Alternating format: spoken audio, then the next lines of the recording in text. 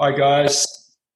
Believe it or not, this is our 10th podcast, 10. So we're double figures, double digits. And like any kid that grows into becoming an adolescent, we face more and more adversity, along with all the beautiful fruits of life as it presents itself with great gifts as we get older. So today's topic with that is relationships with ourselves and with others in the face of adversity. I'm going to introduce you both as Diana Black from Milton, Hi. a psychotherapist, and Chad Taylor from Lake Conjola, holistic counsellor and psychotherapist, and myself, Dean Dampney, holistic counsellor and psychotherapist.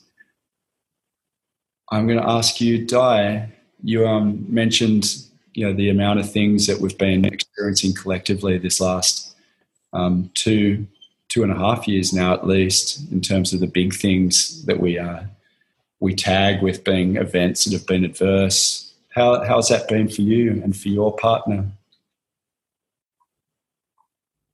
Wow. Well, yeah. Since pre-fires, when we first got that warning of the catastrophic conditions, I think it was November the 13th. I was actually driving back from Medivision in 2019 and got back here, and we just went from then on. We just worked day and night, clearing, dragging everything away from the house, preparing. And then it wasn't till December 4th that we had the fire come through here, and then it just was ongoing all the way through till January when the big one hit you guys at Conjola.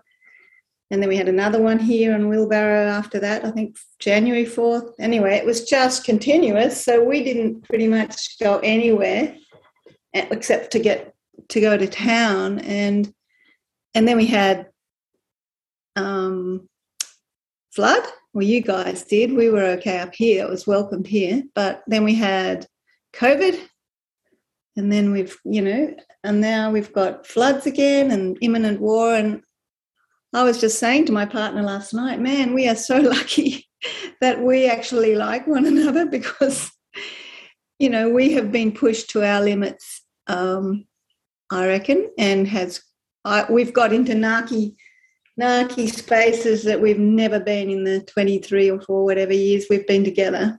And just by the fact of constant stress, our world, our field has switched from immediate survival in the fires to now this sadness, this world sadness. And for children especially, and teenagers and babies being born and young people who haven't yet had their relationships or their babies, I feel really sad, because this is honestly, in my life, nearly 69 I am, this is unprecedented, inverted commas, either side.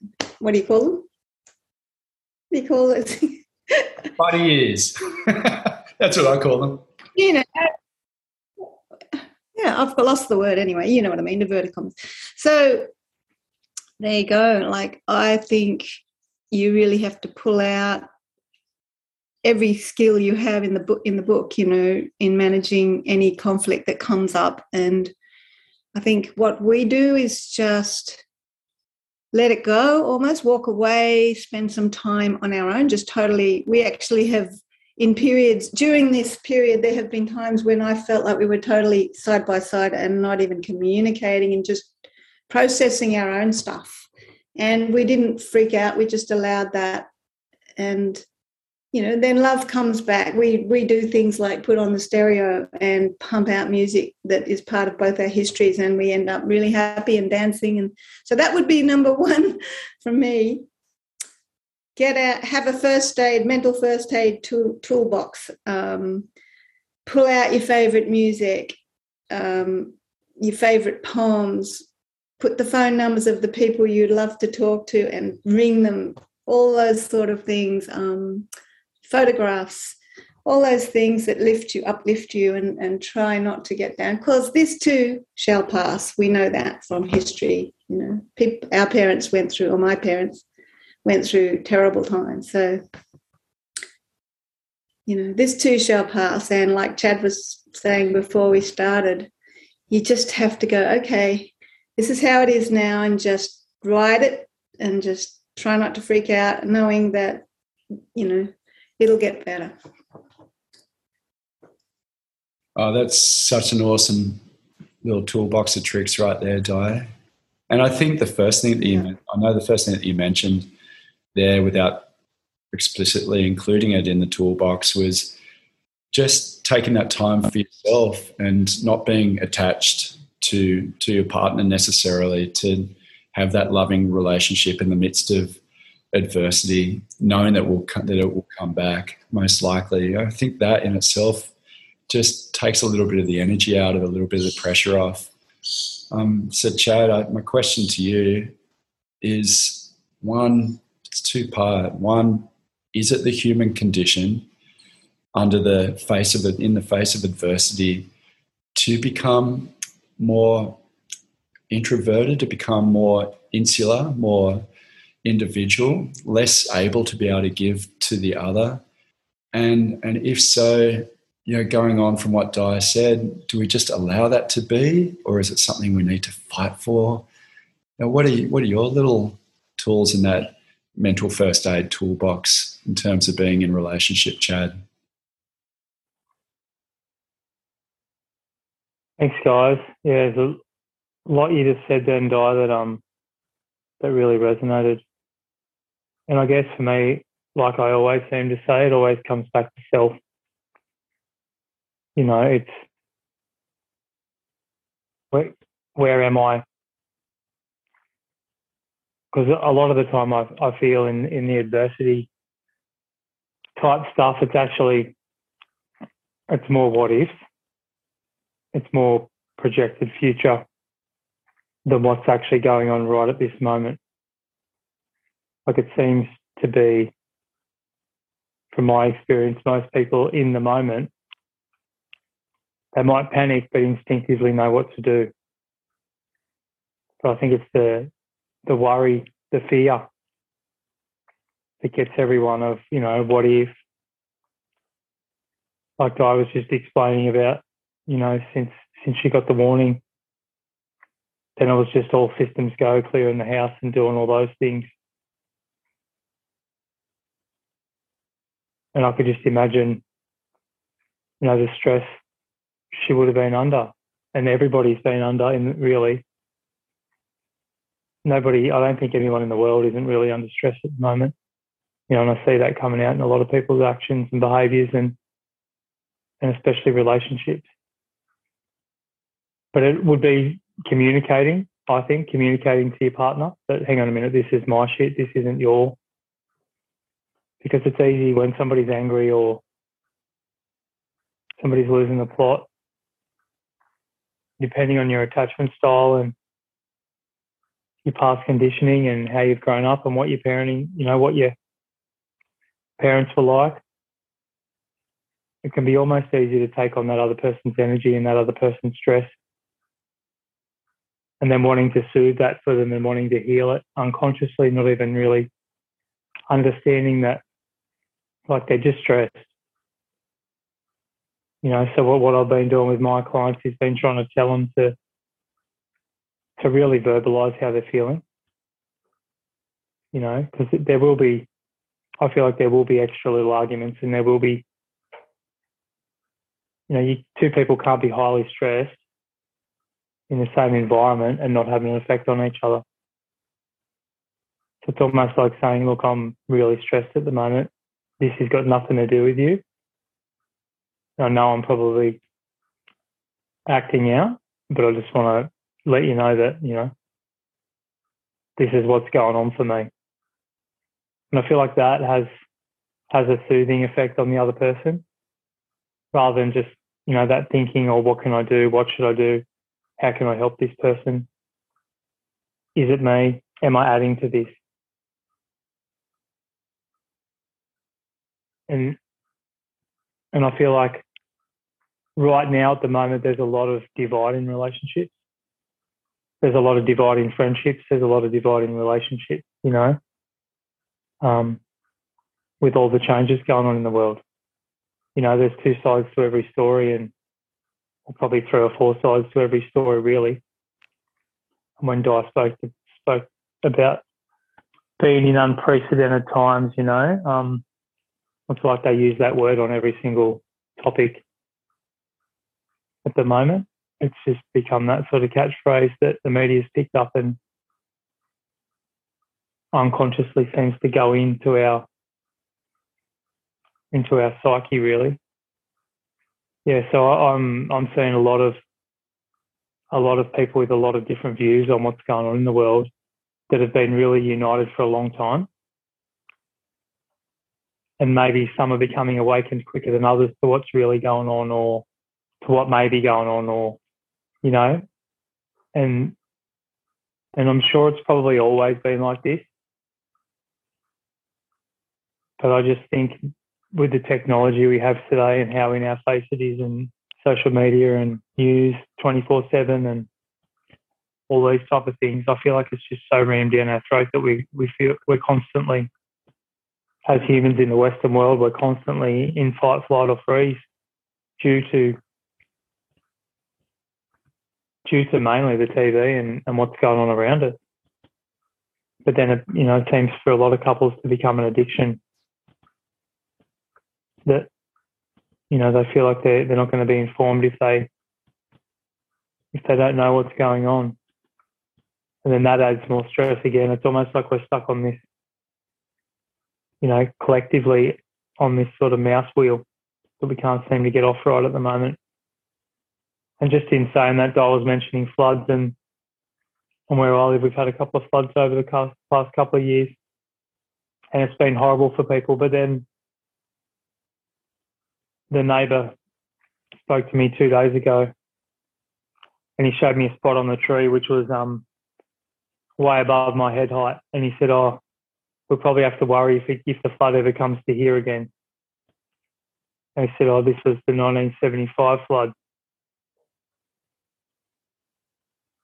So, and it was way above what we're getting now.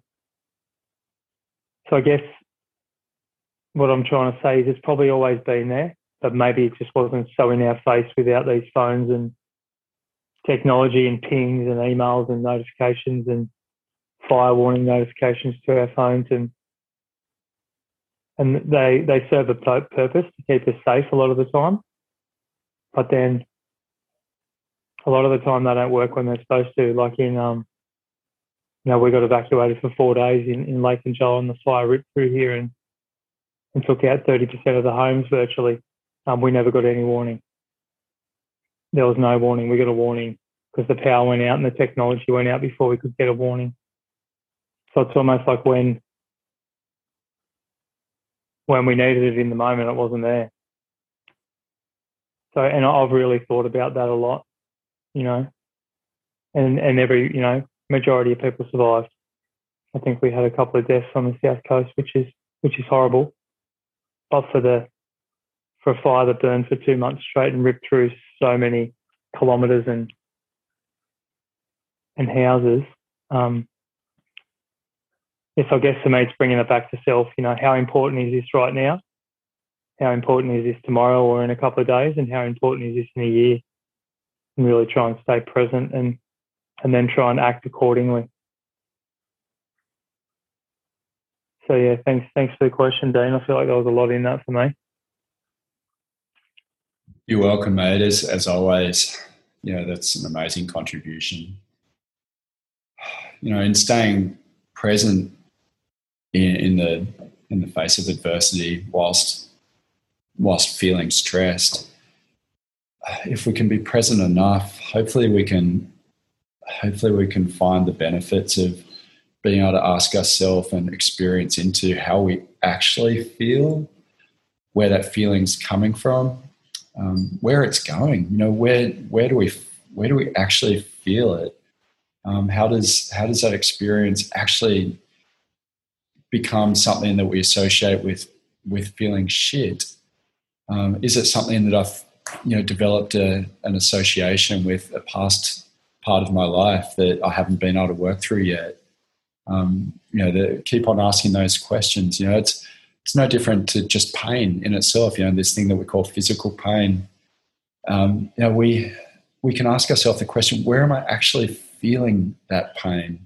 Oh, it's my knee. My knee's causing me all this grief. But what is the grief that we're actually experiencing? Why is it causing grief? Is it because I'm attached to the concept of being able to walk? Like, if I don't move my knee, potentially it doesn't hurt. But hang on, I've still got this fear around what's going to happen because that pain is causing me to project into the future a scenario that I don't know, and that scares me. So in staying present, hopefully we can actually assess that the situation may not be nearly as bad as what it is when, as you said, Chad, we project forward into the great unknown with all our fears associated with that. And likewise, when we bring all our associative negative associations from the past into the present, again, it's bringing baggage that in the present moment may not necessarily be something we need to worry about.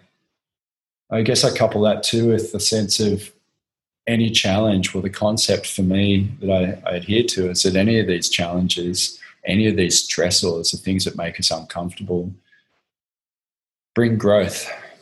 So that brings me a lot of comfort to know that when I'm going through shit, that if I'm able to basically not go down with it, not succumb to the burden of it, and actually meet it face to face and reframe it, I can actually move that edginess of the discomfort further towards the unknown and expand, up level, which is awesome. And we do this individually in our relationships with our partners and obviously collectively, globally.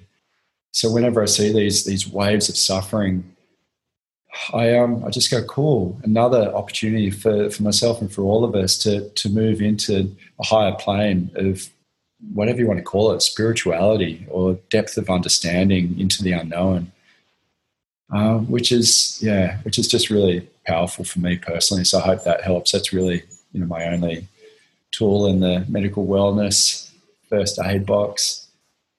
I'm going to just, again, throw an open one at you. Is there anything that comes up for you with relation to this discussion? Heaps, yeah.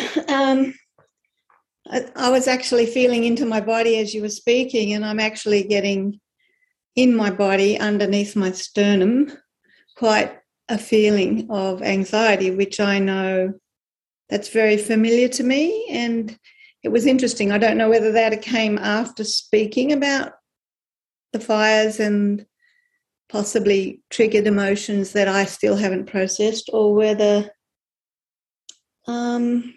just hearing you guys, listening to Chad talking about technology and all of that, I found myself going into a bit of a feeling in around that, because the technology, number one, if I hadn't had, well, I didn't have internet out here, but we had the ABC radio, which was Lifeline. But I think the feeling I've had constantly since the fires has been a feeling of helplessness. And that is a horrible feeling, and not being able to actually act out what I want to do so much. As far as wildlife, that I actually was able to do that when in my immediate surroundings, I was able to feed wildlife around here, but I wasn't able to do anything but process what was happening here. And now with floods and things, I've got the same feeling again, this feeling of wanting to act, to help. And I think that's a global feeling. Everybody in the world who watches disasters from afar, which, as Chad was saying, we perhaps wouldn't have access to if it wasn't for modern technology. But if you're a person that is slightly empathic, or you're going to internalize everything that's going on in the world, and being able to actually do something about it is wonderful. I think I felt better in the fires. The best part of it was I actually connected to the land, and I went out there with my wild bird seed and my rue pellets and all the sweet potatoes, and I just did it every day, and every day they were gone. And that was the only relief, because I was actually contributing to making it better for me probably, but also all the animals. But yeah, that helpless feeling. And I think fear of the future, not so much for me, but that fear definitely resonates in my body. And as psychotherapists and counsellors, that's what we focus on, is actually the connection between what we are thinking and where it manifests in our body. And so we can access that thinking from our bodies first, because our body we can go, oh, what was I thinking just before I felt that feeling, or where was I at? And that's also available through your dreams too. I think dreams, your unconscious experience, is very real and will tell you where you're really at, because our conscious self tends to powder coat everything, or we look at everything and justify it and rationalize everything away, and then bam, our emotions come up in a body symptom. And we can go through, as Dean said, we can go through our body. And I'm really feeling into this anxiety in my chest now. And it did start, I think, when it must have been when I was talking about that, what we'd been through. And I guess, as Chad said, yeah, there has been a few years of continuous stress, and that is what happens to people. The continuous stress on the physical system produces cortisol and eventually changes the actual chemistry in your brain, and can lead, ongoing chronic stress can then lead to anxiety, and chronic anxiety leads to depression often. So if you can trace it back and work with that, if you can't even remember how you got there, you can work through your body slowly, figuring it out and processing it layer by layer. I'm a bit rambling now, I think, but yeah. In regard to relationship, definitely we're on a solo journey anyway. I think the relationship is kind of a bit of an illusion. Well, not an illusion, but we're still alone, and it's a comfort to have somebody out there to reflect against. But yeah, we're all processing, and I think I'll throw it back to you now, sort of run out of what I was saying. That's brilliant. Chad, before I hand it over to you to wrap it up in the last 5 minutes, one thing that you mentioned, Chad, is just expressing, communicating to each other how we feel, just stepping into our vulnerability a little bit more, which I think collectively, especially as men, actually, I think we're particularly bad at.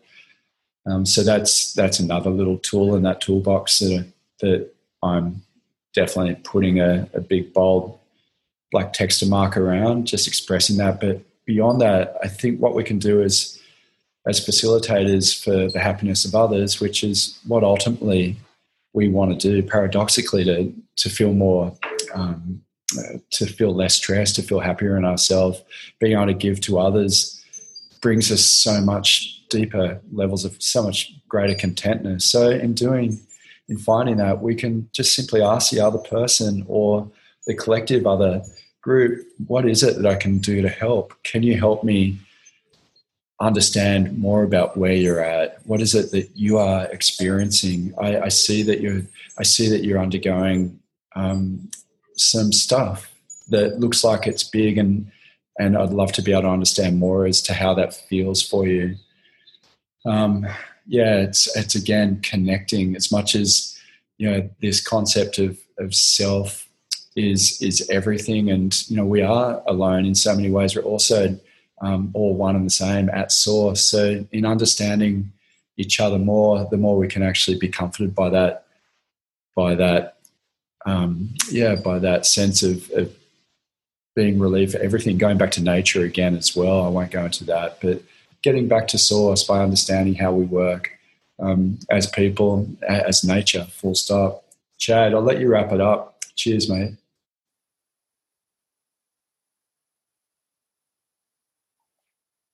Yeah, thanks, Dean. Thanks, Di. It's I guess we have to know what we're feeling inside ourselves to be even able to communicate it with another person, and that's probably lost in the world a lot as well. Like I just think around to people that are close to me and clients that are close to me, and I don't think many people even know what they're feeling, let alone how to communicate it to others, which is, like Di touched on, the importance of journaling and inner work and kind of dreams. Dreams are definitely messages from the unconscious, the collective unconscious trying to sort of, in my opinion, get me a message when my thinking function is offline. And I think I shared the other week about, in the podcast the other week about, the feeling function and the thinking function. And, wherever we're strong in one, we're probably weak in the other. And I feel like collectively we're also caught in the thinking function. There is no time for the feeling function. I guess to sum it up for me, it would be trying to investigate how to build that feeling function, to know what you're feeling, to be able to communicate it. It's almost like, watching a child that, is starting to become into a teenager. Watching, they don't know how to deal with their hormones. They don't know what they're feeling. They could cry or punch things if they're angry or act out. It's like they're disassociated to what they're actually feeling, and they can't express it, so they express it other ways. And then fast forward to, a 45-year-old man that's angry that someone's overtaken him, and he pulls them over on the side of the road and has a physical altercation. There's not much difference in that grown adult not knowing how to deal with their emotions or what they're feeling. And generally when we have a feeling, we want to try and project it onto somebody else, because it relieves us of it, but we don't actually know what we're doing. So anger, the feeling of anger, or Di said helplessness. So then we've got that feeling of helplessness, so we automatically try and go and help, hoping that it makes us feel less helpless, But sometimes for me, it's and what I do with my clients is it's about really feeling into that helplessness and maybe doing a process on it. Why do I feel so helpless? Why? And we're all helpless at the moment, really, to what's going on in a lot of parts of the world. It's almost, I don't know how good it is to know what's going on without being able to do anything about it. It's almost like we take on all this energy of the TV and all the stuff going on in the world, and we don't know what to do with it. So I guess I'm just going to leave everyone to say maybe we should start really the practice of meditation, getting your feelings out onto paper, talking to people, being in this conversation, and trying to learn what is actually going on for you, not what you think is going on, because a lot of the times it'll be different. I think we're going to sign off here. Psychotherapists on the South Coast. If anyone needs an appointment, ring it, any or all of us, and see you guys next week. Thanks, Chad. Thanks, Di. That was great. Really appreciate it. Thanks, guys.